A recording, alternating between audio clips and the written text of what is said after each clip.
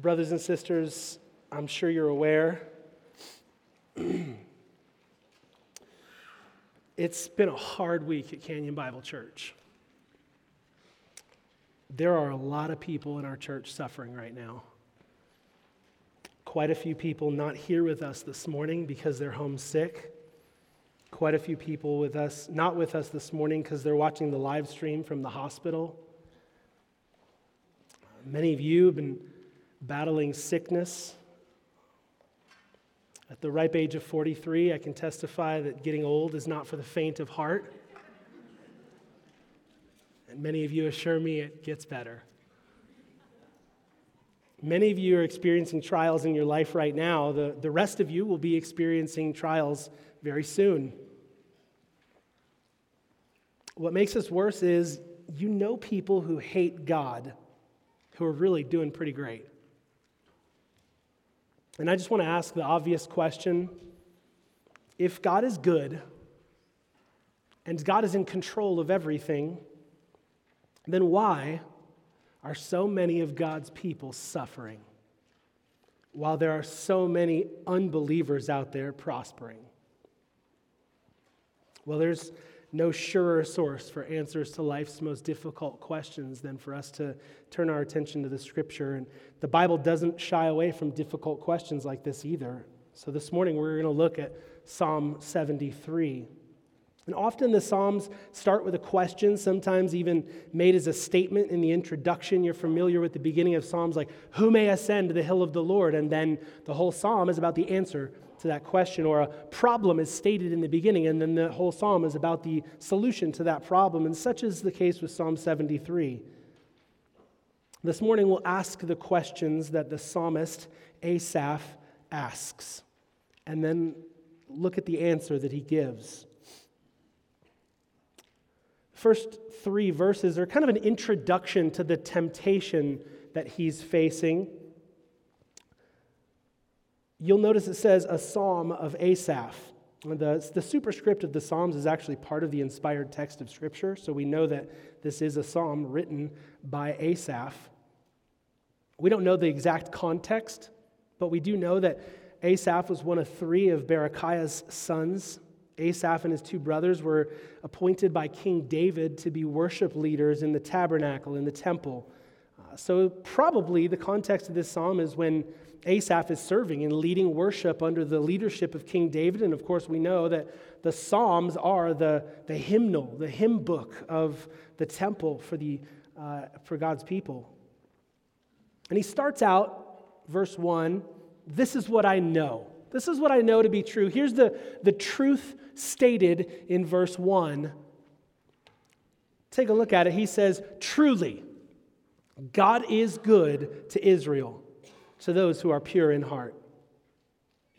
You'll notice this is somewhat of a Romans 8:28 of the Old Testament, right? God causes all things to work together for the good of those who love him and are called according to his purpose. Asaph is making a theologically true statement here.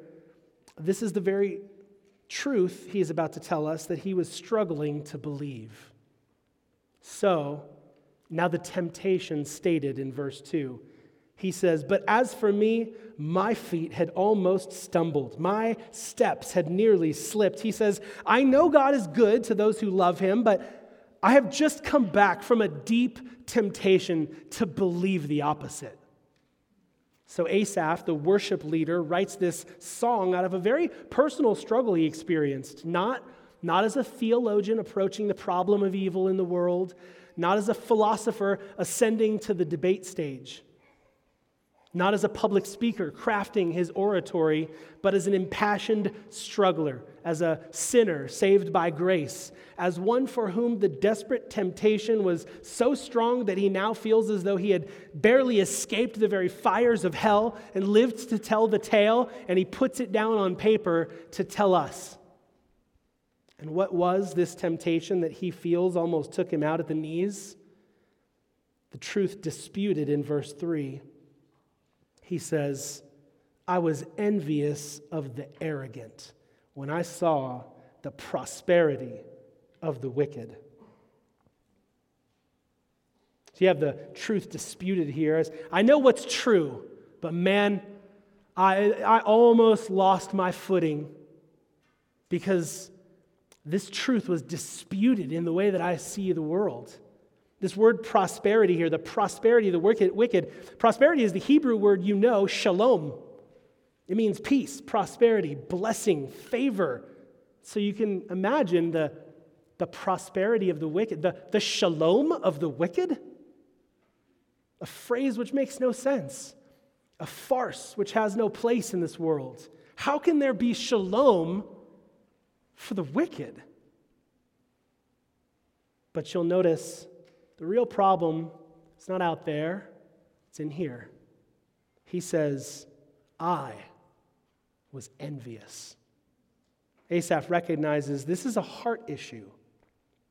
This is kind of an emotional moment for him to pen this. You can imagine to take some of your deepest struggles and to put them down on paper.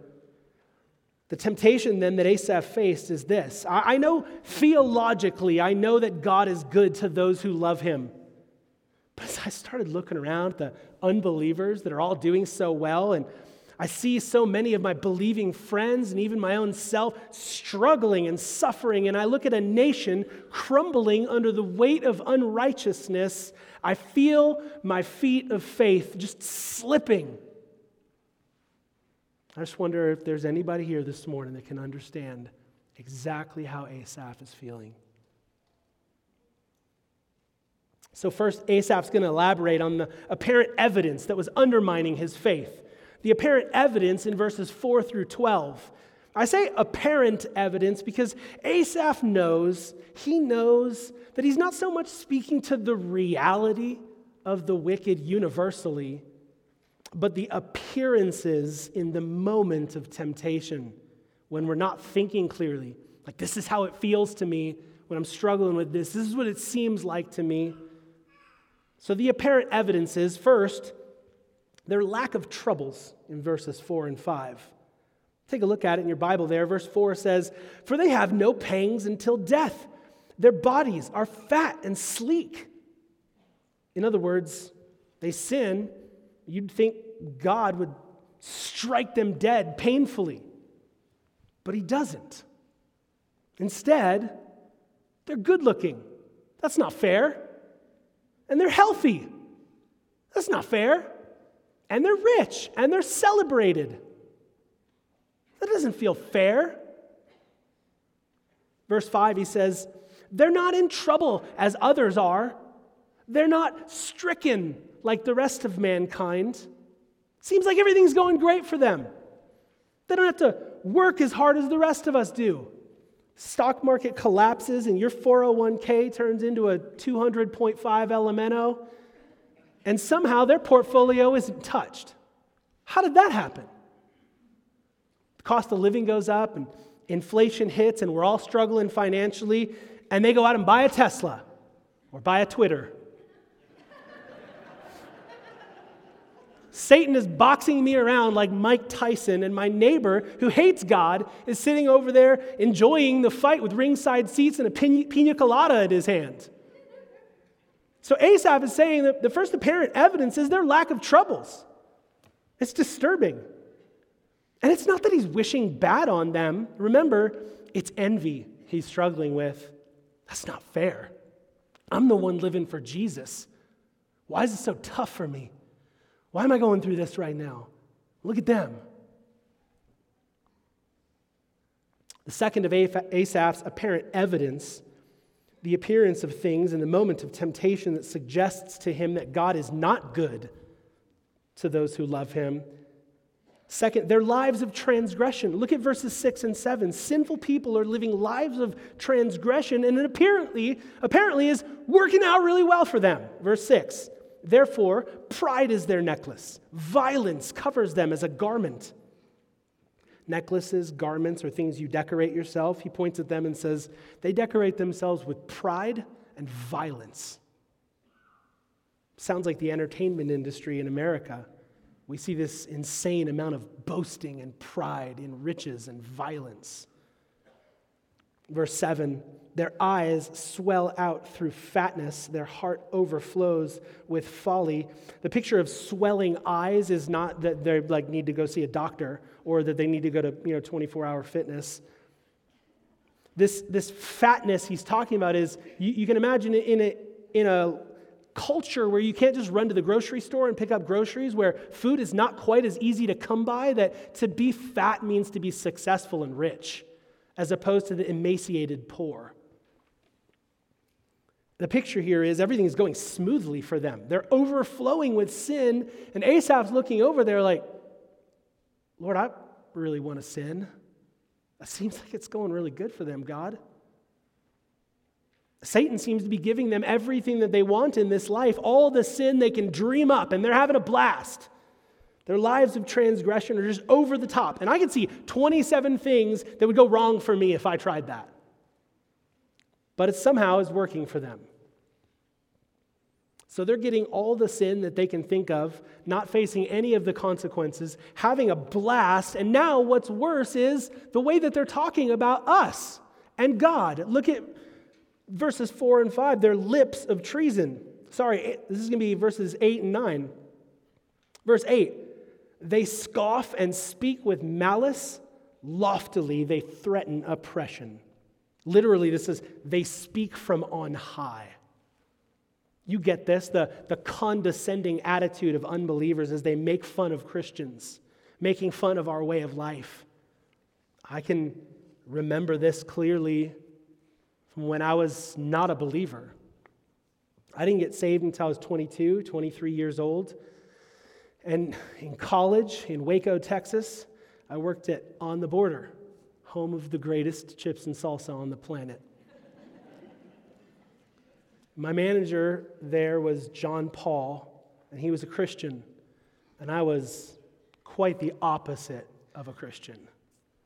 I was a college student, and I was doing what unbelieving college students do with my life. And he was a believer and tried to share the gospel with me often, and I just, sometimes you have a lot of conversations with someone, but one of them just stands out as kind of the keystone symbolic conversation. For me and John Paul, that was when he tried to talk to me about just my lifestyle, the way that I was sleeping around, the way that I was living.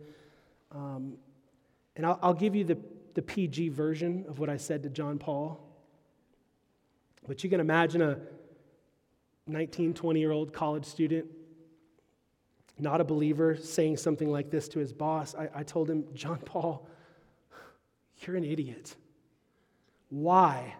Why would I tie myself down to one woman like you when I can do all of this with all of the cheerleaders that I want, John Paul? My life is a lot of fun. Your life is boring. You're an idiot. You're wasting your time living for Jesus. Now, thankfully, John Paul didn't fire me. But we did have a number of very blunt conversations like that about sin and the gospel. And I regularly spoke condescendingly to a man that was old enough to be my dad and was seeking to love me and care for me. And I made fun of him and made him feel stupid. I attempted to make him feel stupid. But that's the attitude of unbelievers, isn't it? These are the kinds of things that they say to us. So not only are they living in sin and it's going really well for them, they seem to have a lack of troubles, but then they talk to us like we're the fools. Not only do they speak against God's people, but you'll notice in the next verse, they speak against God himself. Look at verse 9. It says, they set their mouths against the heavens, and their tongue struts through the earth. You can see the picture that Asaph is painting, and them just pridefully, their words are just strutting through the earth, speaking against God. They tell everyone, they're not afraid to tell everyone how stupid they think God is. You see all the celebrities and their opinions, and we hear it from our neighbors and unbelieving family members, how foolish it is to believe the Bible, how stupid it is to believe in a God. The result of this in verse 10, therefore, his people turn back to them and find no fault in them. Now, there's some pronoun confusion, and going to the Hebrew doesn't really straighten that out for you here. His people. Is this God's people, or is this the scoffer's people, the wicked person's people? Whichever it is in this verse, both of them are true, right? Both God's people and the scoffer's people seem to look to them, and in the context of this psalm, say like, I can't see what's wrong with what they're doing. Look at the way that they live. It's going really well for them. The point is, in this verse, there's crowds of people gathering around them, flocking to hear what the boastful fools have to say, and they say, do it my way. Buy my book. Subscribe to my YouTube channel. I'll teach you how to live your life. Don't waste your life living for Jesus. Look how well it's working out for me. Look at my cars. Look at my women. Look at my houses. Look at my lifestyle. Verse 11, and they say, how can God know? Is there knowledge in the Most High? Rhetorical questions indicating a negative answer. In other words, God does not know. The Most High has no knowledge. He doesn't know how to tell you to live your life. He doesn't know. The famous sinners all say you're wasting your time trying to do it God's way. Do it my way, they say. And Asaph is admitting, yeah. What in the world's going on? Because of these 3 lines of reasoning, Asaph is struggling. These are the 3 things that he looks out and says, look at this. This doesn't make sense.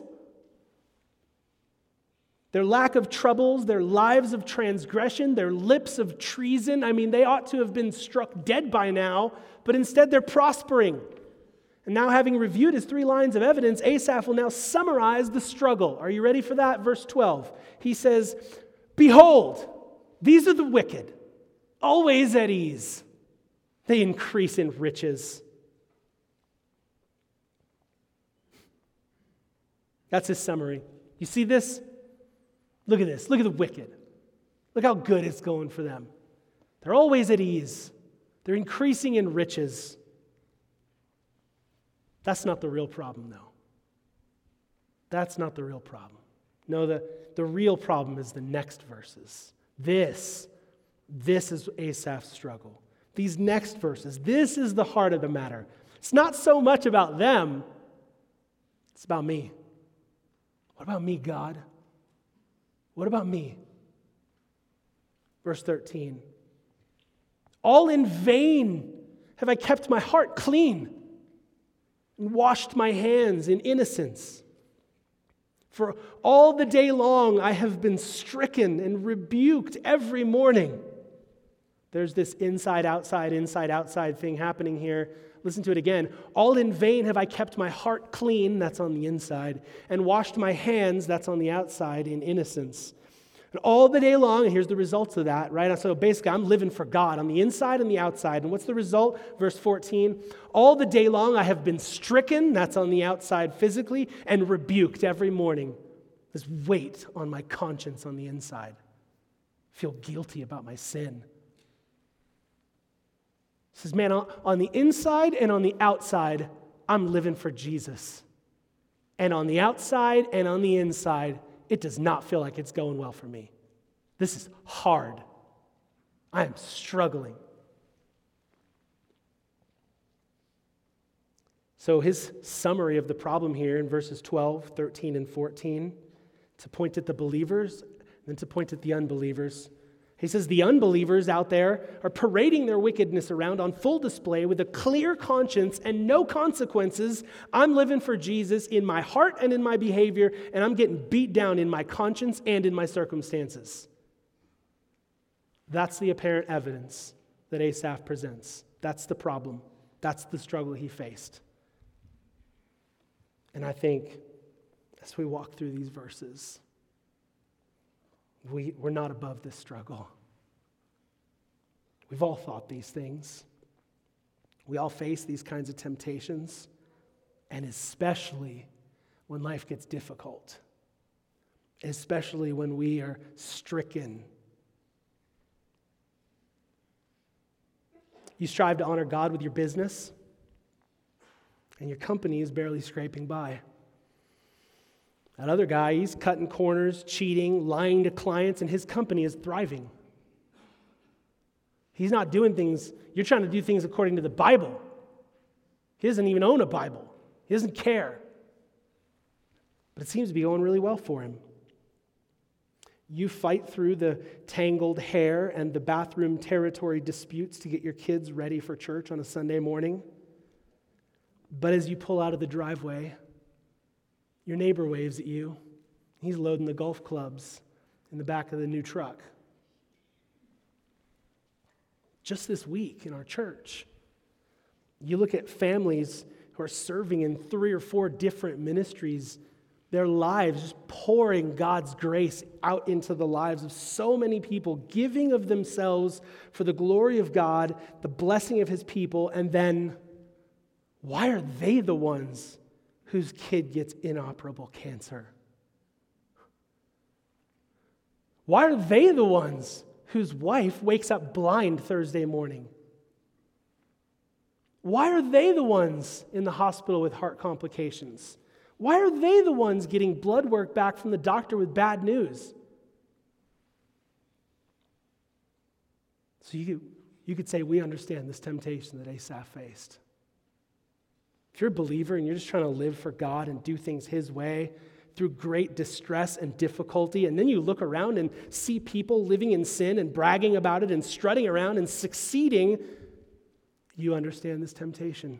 You can identify with Asaph here. And guess what? That is why Asaph wrote Psalm 73, because he knew there is no temptation that is overtaking you except that which is common to man. And God is faithful. He will not let you be tempted beyond what you are able. When you're tempted, he'll provide a way of escape in order that you might stand up under it. Asaph wrote this psalm because he knew he wasn't the only one. Here's the good news. You'll remember he said at the beginning of this in verse 2, look at it there, he said, my feet had almost stumbled. My steps had nearly slipped. He came out the other side of this temptation, and he wants you to see what helped him. He wants to comfort you with the comfort with which he has been comforted. Asaph's just kind of put it all out there. I mean, if you only read the first half of this psalm, you'd be like, bro, you can't say that in church. He's put it all out there, but he's going to end this psalm in a really good frame of mind, and we will do well to watch how he turns the corner. So, you'll see now the fight back to clarity. And we've tried to organize it on the slide so you can see there's actually a two-sided parallelism to this psalm that's really pretty remarkable. He's thinking poorly over here, comes to this initial conclusion. Now he's going to fight back to clarity, look at the real evidence, and then come to the proper conclusion in the end. So the fight back to clarity in verses 15 through 22. First, don't say the first thing that comes to mind. Verse 15. Asaph says, if I had said, I will speak thus, I would have betrayed the generation of your children.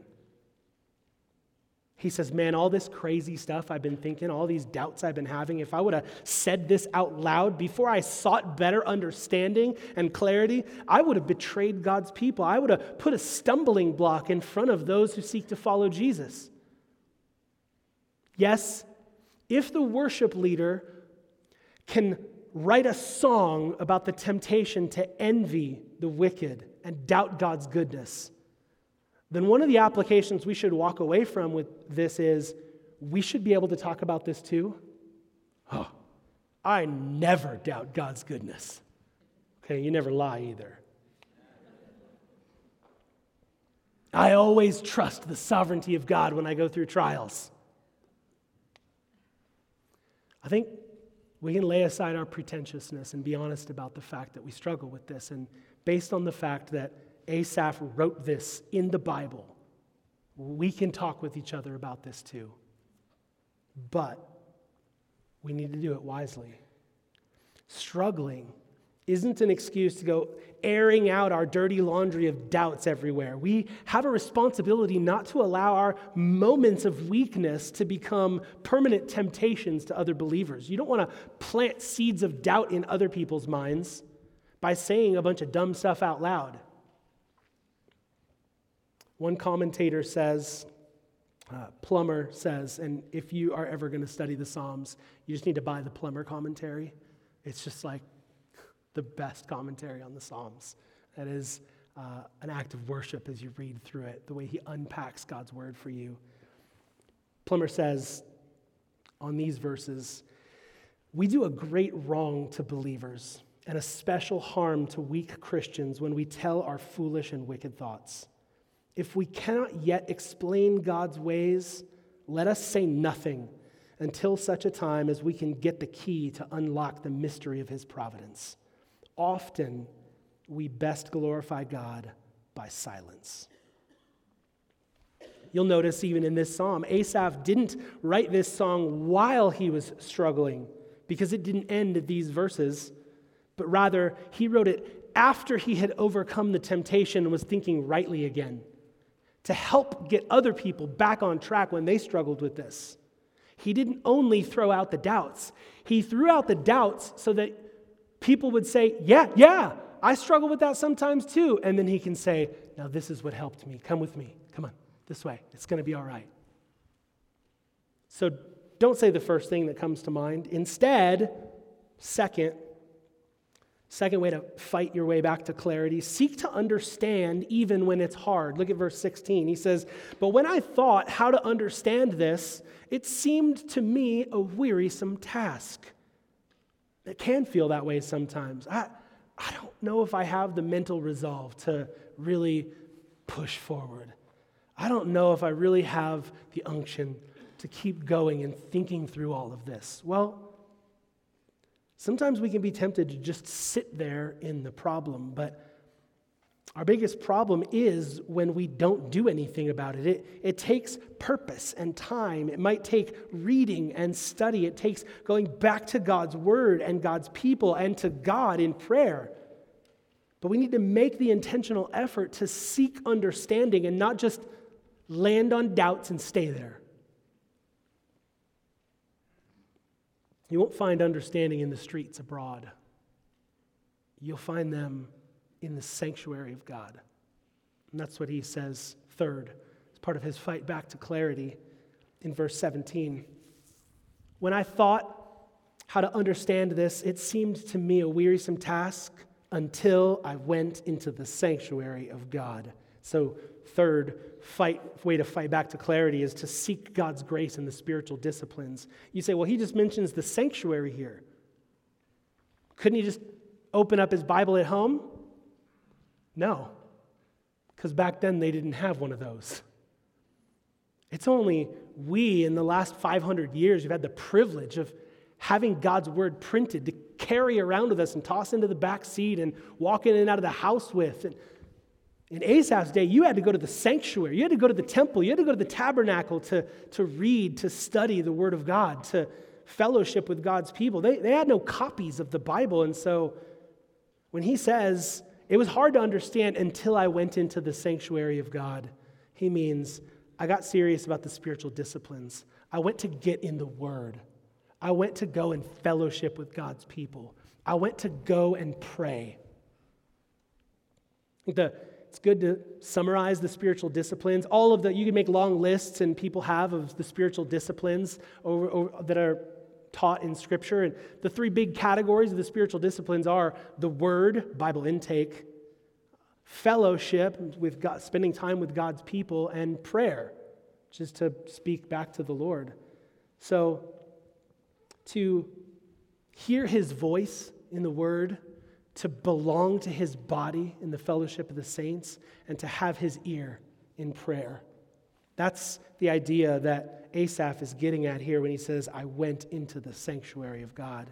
And he says, this was the very turning point for me, was getting myself before God in His word and in prayer, in fellowship and in prayer. This is, as I was once told, We lived in North Hollywood for a time during seminary, which I don't recommend. I think it's part of God's personal sense of humor in my life to have us move to Hollywood to go to seminary. But we lived there and we managed our apartment building, right? And it's this 4-story building, little rooftop thing, and the stairways go up to the roof. And one of our responsibilities each morning is to do a property walk. You just kind of go around and walk and make sure the right doors are locked and the gate is functioning and there's no lights that are burned out and the things are all kind of in order as they're supposed to be. There's not any broken glass out front, hypothetically speaking.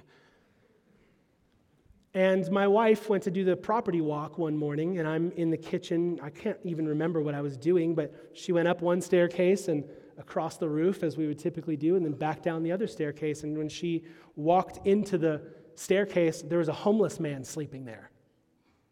And, of course, he jumped up, and him and my wife get into I don't know, not a fight, but it wasn't pretty. And he's trying to stay, and she's wanting him to leave, and somehow she gets him to start running down the stairs. So this massive adult male is running from my wife, and I'm in the kitchen of our apartment, which is right at the front door to the building. So as this man, chased by my wife, goes out the front door, I hear, "Jason! Jason!" And I don't know what's going on, but I know I need to get there very quickly, right? And so I run out the door, and I run to the front, and I'm shooing this guy. Like, what do you do? And I'm shooing this guy, like, get out of here, you shouldn't be in our building, right? And he had left, like, drug paraphernalia and things like that. I mean, he clearly shouldn't be there, so it's the right thing to get this guy out, right? We're not just being mean to him. And he, as he's walking away, he turns around and he goes, "Man, y'all need to go to church." And we kind of looked at each other like, what? And I always think of that when I think about telling people, "Hey man, you really just need to be at church." I think, y'all need to get to church. So I'll tell you, as this homeless guy in North Hollywood told me and my wife, y'all need to get to church. That's what Asaph says here, basically, right? Man, I was struggling, and what finally helped me was I got to church. I got in the Word. We have the benefit in 2022. I can open my Bible sitting in my pajamas in my living room. Asaph couldn't do that. We can't fellowship with the body of Christ in my living room, though. Those who are watching the live stream right now, it's a great blessing to them that they can have the Word of God delivered to them. Every single one of them would tell you it's not the same as being here. They'd much rather be here with us. There's something special about being together physically with God's people. It has an effect on us. And so Asaph says, as he sought to turn the corner of this temptation, "When I thought how to understand this, it seemed to me a wearisome task until I went into the sanctuary of God." See, he got his focus off of the unbeliever, off of himself, off of the circumstances of his life, and he gets in the Word and prayer and fellowship, and he looks up to God, and everything changes. And sometimes we fall down because we refuse to look up. When we've done that, when we've looked up to God, we begin to see more clearly. Now we can look at them, the unbelievers, we can look at us, and we can look at our circumstances, and we can start to see the actual evidence now. In verses 4 through 12, verses 18 through 24, the slides got it right. I don't in my notes. But in verses 18 through 24, we see the actual evidence. Take a look at it with me there. I want you to notice as we look at this whole psalm, he's been talking to us. It's been addressed to the reader, as it were, pointing at the unbeliever, pointing at his own life, pointing at his circumstances. Starting here, not only is he pointing to God, he's also talking to God. His head is in the game. And the rest of this psalm, after this turning point, is addressed to God, the whole rest of it. Now watch, because he has now lifted his eyes to heaven and now has the ability to see earth more clearly. We see earth with the greatest clarity when our eyes are fixed on heaven. The first thing he sees, the actual evidence, number one, their eternity. In verses 18 through 20, Asaph realizes, if I'm going to compare my life with theirs, it's kind of stupid to only compare this life and leave eternity out of the comparison. He said in verse 17, until I went into the sanctuary of God, then I discerned their end. Truly, verse 18, you set them in slippery places. You make them fall to ruin. It's interesting that he started this psalm saying, my steps had nearly slipped, but now he says, it is the unbelievers who are set by God in slippery places. Asaph says, I almost fell, but God is going to knock them down.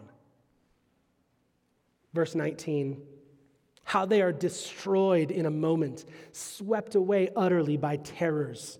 This is a picture of the judgment to come, right? Verse 20, like a dream when one awakes, O Lord, when you rouse yourself, you despise them as phantoms. Have you ever had a dream? Hi, good morning. Let's try again. Have you ever had a dream? Yes, we have. You wake up and it's over. The amazing thing about dreams is how real it feels when you're in it, right? I mean, the most bizarre things can happen in your dream. You're in one house and you open a door and you walk into a room and you're like, this isn't the same house. You didn't notice that in your dream. That just seemed perfectly normal. In your dream, like the most bizarre things can happen. It still feels completely real. You wake up, 5 minutes later, you're not even thinking about that anymore. In most cases, 5 days later, you can't even remember that dream. That's the picture Asaph paints of this life.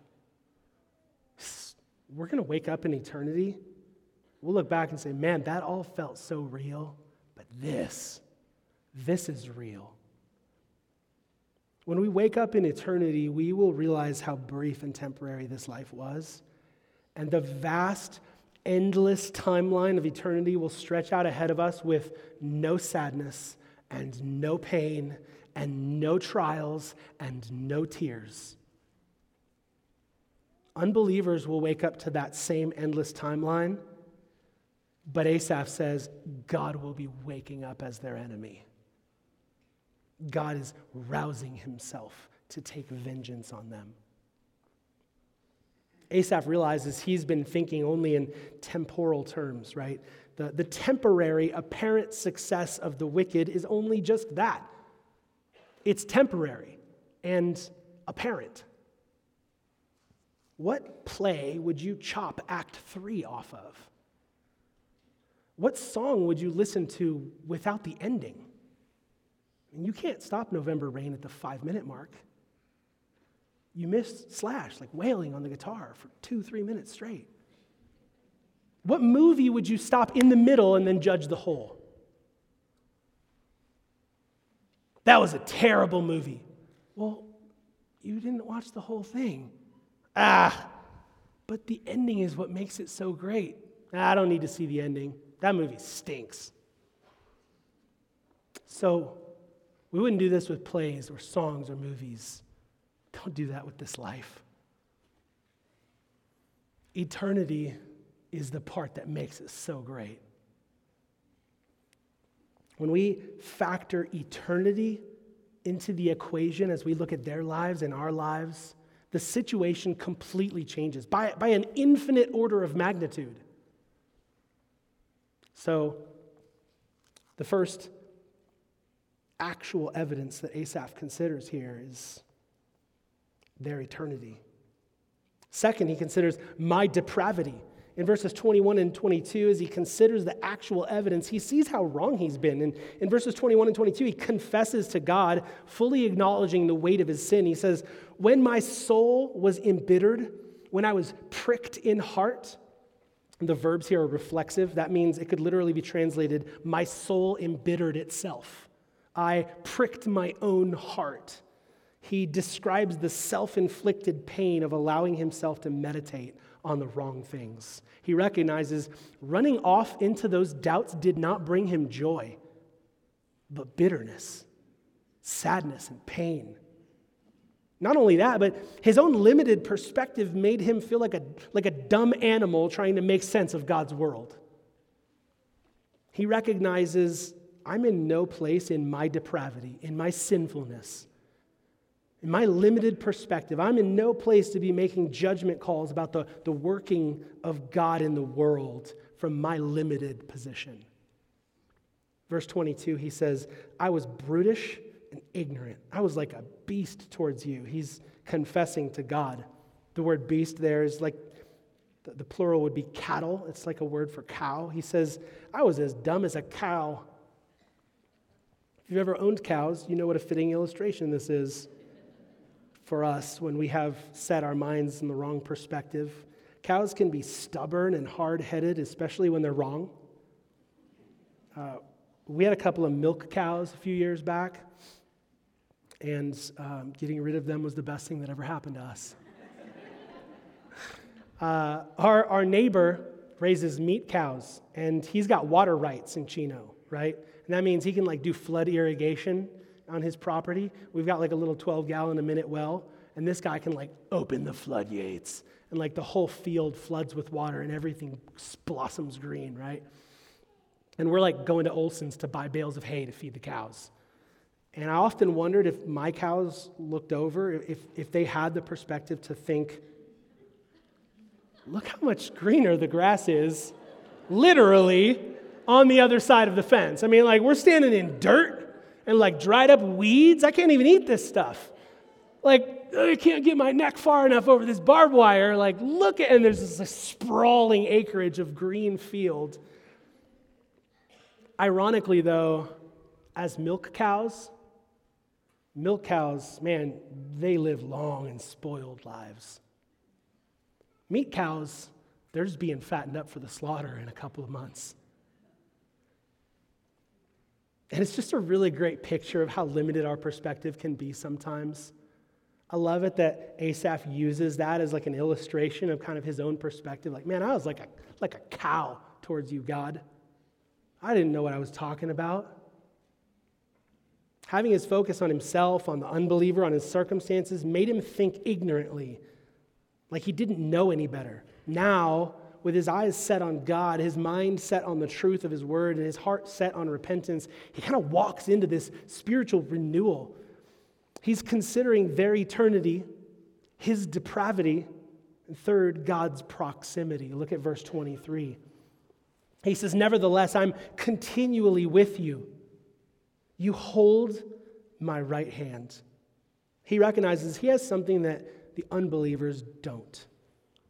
God has been with him every step of the way. We think of the psalm, better is one day in your house than 1,000 elsewhere. That's kind of his point here. Yeah, they might be out there enjoying those things, and I might be in here suffering, but God's holding my hand. God's been not just with him, but he says, you hold my hand. God's been helping him. Verse 24, you guide me with your counsel. God has not left us without life's instructions, without clear thinking about things, but he guides us through his word. The unbeliever may appear to be successful, but the reality is it's actually really easy to appear to be successful when there's no clear definition of success. God has guided us with his word. He has clearly defined what a successful life should look like, and that's not it. God guides us. His word shows us the way, and that way may include suffering in this life, but Jesus lived a perfect life, and it was filled with suffering. I think it's a good reminder for us when we think about these struggles. We may often fall into these temptations. We can take those things to the Lord in prayer. We can come to his word for instruction, but ultimately, we're not going to always do this perfectly. We're going to drop the ball. We're going to give in to these temptations sometimes. We're going to give in to our doubts and our discouragement and our envy of the wicked. And that's why the one who lived a perfect life of suffering died on the cross in your place and in mine to take the punishment for all of our sin, including every time we ever doubted God, every time we were ever envious of the wicked, every time we ever were grieved by our circumstances to the point of sinning against God or sinning against others. The Lord took all of that sin and put it on his son, Jesus, at the cross, who had lived a perfect life, even through his suffering, lived a perfect life. God put our sin on him, and when Christ died, he took the penalty for our sin. And he was raised again on the third day so that we could have newness of life. So we could be given his Spirit now living in us to empower us, to strengthen us, to help us understand his word, to help us benefit from the fellowship of the saints, to even pray for us when we don't know what we ought to pray. We've now been given the Spirit. By turning from our sin, putting our faith in Christ, we're born again to a new life, which is not a life free from suffering, but it is a life that is eternal with him. It's easy for us to lose perspective of the fact that Asaph's apparent evidences were only just that, they were apparent. The reality is, many unbelievers suffer just like we do. That's not just people who follow Christ. Many unbelievers live in poverty. Many unbelievers are lining the hospital halls too. We're not the only ones, but we have God walking with us through the trial. He guides us. He walks with us. And notice the progression here. Starting in verse 22, I was like a beast. Then in verse 23, I am continually with you. In verse 24, and afterward, you will receive me into glory. This is past, present, future. There's a progression happening here. He's with the Lord. Even when he was like a beast towards God, God was with him, holding his hand, he's not going to let him fall into this trial ultimately. He will bring him out the other side. It says, afterward, you'll receive me into glory. Now, Asaph's banging on all cylinders. He's looking into eternity, recognizing this life is not all there is. This is like, it reminds me of Job 19, and Asaph would have likely had a copy of Job in the sanctuary. Job chapter 19, verses 25 and 26. I know that my Redeemer lives, and at the end he will stand upon the earth. And after my skin has been destroyed, yet in my flesh I will see God. Yeah, I'm going to go through trials. Yeah, I'm going to probably end up in the hospital. Yeah, this body's going to die. But God is going to bring resurrection to my dead life. And I will see God in my own flesh, with my own eyes. Now his feet are firmly fixed on the rock of the gospel. His gaze is locked on target, Jesus Christ, my God and my King. And now he's ready to come to the proper conclusion. Now he's ready to spit some truth gems. Here it comes, proper conclusion, verses 25 through 28. Verse 25, whom have I in heaven but you? There is nothing on earth that I desire besides you. God, you're my everything. When I'm thinking rightly, Lord, I can see there's nothing on this earth that I want more than I want you, God. And I have you, so I don't need any of that. I see my neighbors with their big this and fancy that, and I know that as tempting as that can be, those things will never ultimately satisfy me. Only God can, and he does. None of that can satisfy my heart, but he does. In verse 26, now he looks to the future. My flesh and my heart may fail, but God is the strength of my heart and my portion forever. Listen, if we hope in the things of this world, if you're here this morning and you are hoping in the things of this world, you are going to be sadly disappointed. Because you were made with a spiritual component to who you are that requires that God be a part of your life in order for you to be satisfied.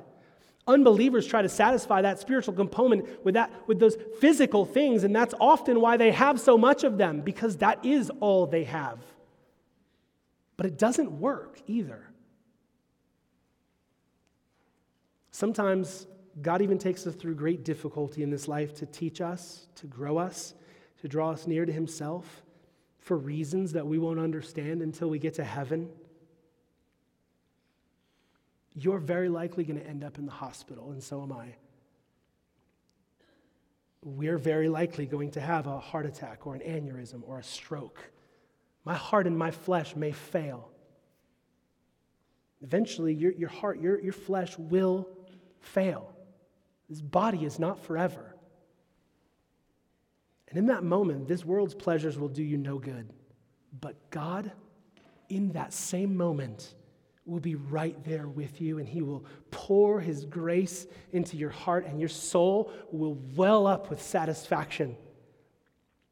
Without him, you will be unsatisfied.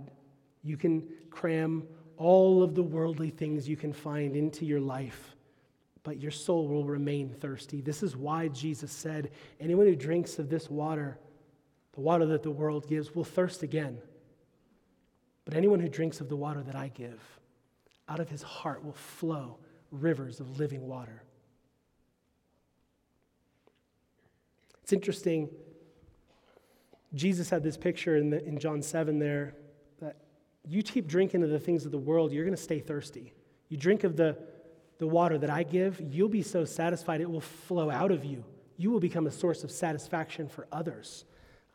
That's exactly how he ends Psalm 73 too. Look at the last line. He says, that I may tell of all your works. What an interesting place to end that struggle. He's come full circle, and now he wants everyone else to know too. He has been so satisfied by greater things that the things of this world don't hold any weight for him anymore. I told you what I said to my manager, John Paul. I'll tell you what he told me back. I've just never forgot it. This was 20-something years ago, so this is just the best paraphrase I got for you. He said, why do I want to sleep with cheerleaders when I could make love to my soulmate? He looked at me in the eyes and said, Jason, there are categories of life and love that you have not even dreamed of. The reason you're so satisfied to play in the dirt is because you can't imagine how great it is to fly in the clouds. I just never forgot that. I found out something like 15 years later that he's actually quoting C.S. Lewis to me over chips and salsa. I had no idea, but he did. There are categories of life and love that are so much greater than the things of this world could ever offer us. Verse 27, Asaph says, behold, those who are far from you shall perish. You put an end to everyone who is unfaithful to you. But as for me, it is good to be near to God. I have made the Lord God my refuge, that I may tell of all your works. Notice he started out the psalm, but as for me, my feet had almost stumbled, and he ends the psalm, but as for me, it is good to be near to God. And the goodness of God is the theme of this psalm. Good forms an inclusion bracketing the entire psalm. We look around, we see so many unbelievers who hate God doing so well. It can be this great temptation for us to doubt God's goodness to us when we suffer and when we struggle. So Asaph has walked us through this morning how to fight that temptation with clarity for the truth. Ultimately, though, this reminds me of the Walmart principle of parenting. You know what I'm talking about. You take your kids to Walmart when they're young, and you're kind of walking through, and of course they want to go to the toy aisle, and there in the toy aisle, lo and behold, you find other children, and they are misbehaving. These other kids are knocking things off of the shelves and hitting their sister with a big box of Legos, and screaming and whining at mom and dad and throwing themselves down on the floor in this huge temper tantrum that mom and dad won't buy them a $120 box of Legos, and you get the picture. But here's the moment. It's when your kids look up at you. I look back at those kids, and they're like, those kids are misbehaving. Yes, they are. And if you do that, we're going to go out to the car. We're going to have a little conversation. They say, Daddy, why can they get away with that, but I can't? Shouldn't someone discipline them? Yes. Someone should discipline them.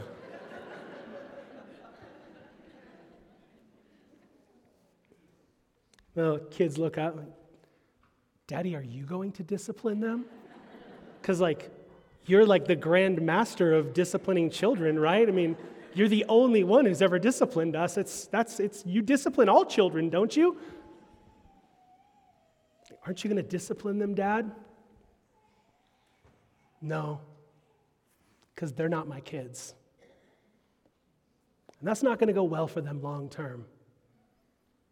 But I'm not going to discipline them. See, God is actively involved in the lives of his children, bringing about their greatest good and their maximum joy, even if the road is hard. And we may feel that others get away with things we don't. And that's okay, because they're not his kids. And that's not going to go well for them in the long run. But as for us, the nearness of God is our good. Would you pray with me? Lord, we cherish passages like Psalm 73 because they so clearly convey the very struggles that we often face in this life. Your word is so helpful to us, God.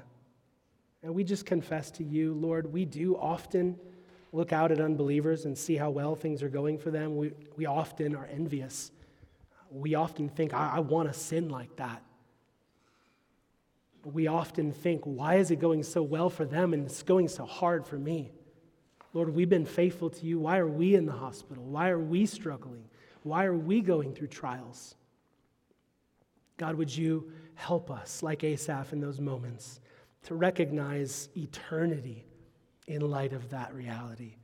Would you help us to not be quick to speak our doubts out loud, but instead to bring them to the sanctuary, to weigh them against your word, to bring them into the fellowship, to pray, to talk with you about those things. And we pray, God, that you would renew our hearts. We know that there is no temptation that has overtaken us except that which is common to man. God, you're faithful and you won't let us be tempted beyond what we can bear. So God, in the moment of temptation, remind us of your word. Draw us into prayer. Strengthen us with the fellowship of your people. Cause us to see eternity and the nearness of our God. Lord, take us by the hand and guide us. We pray in Jesus' name. Amen.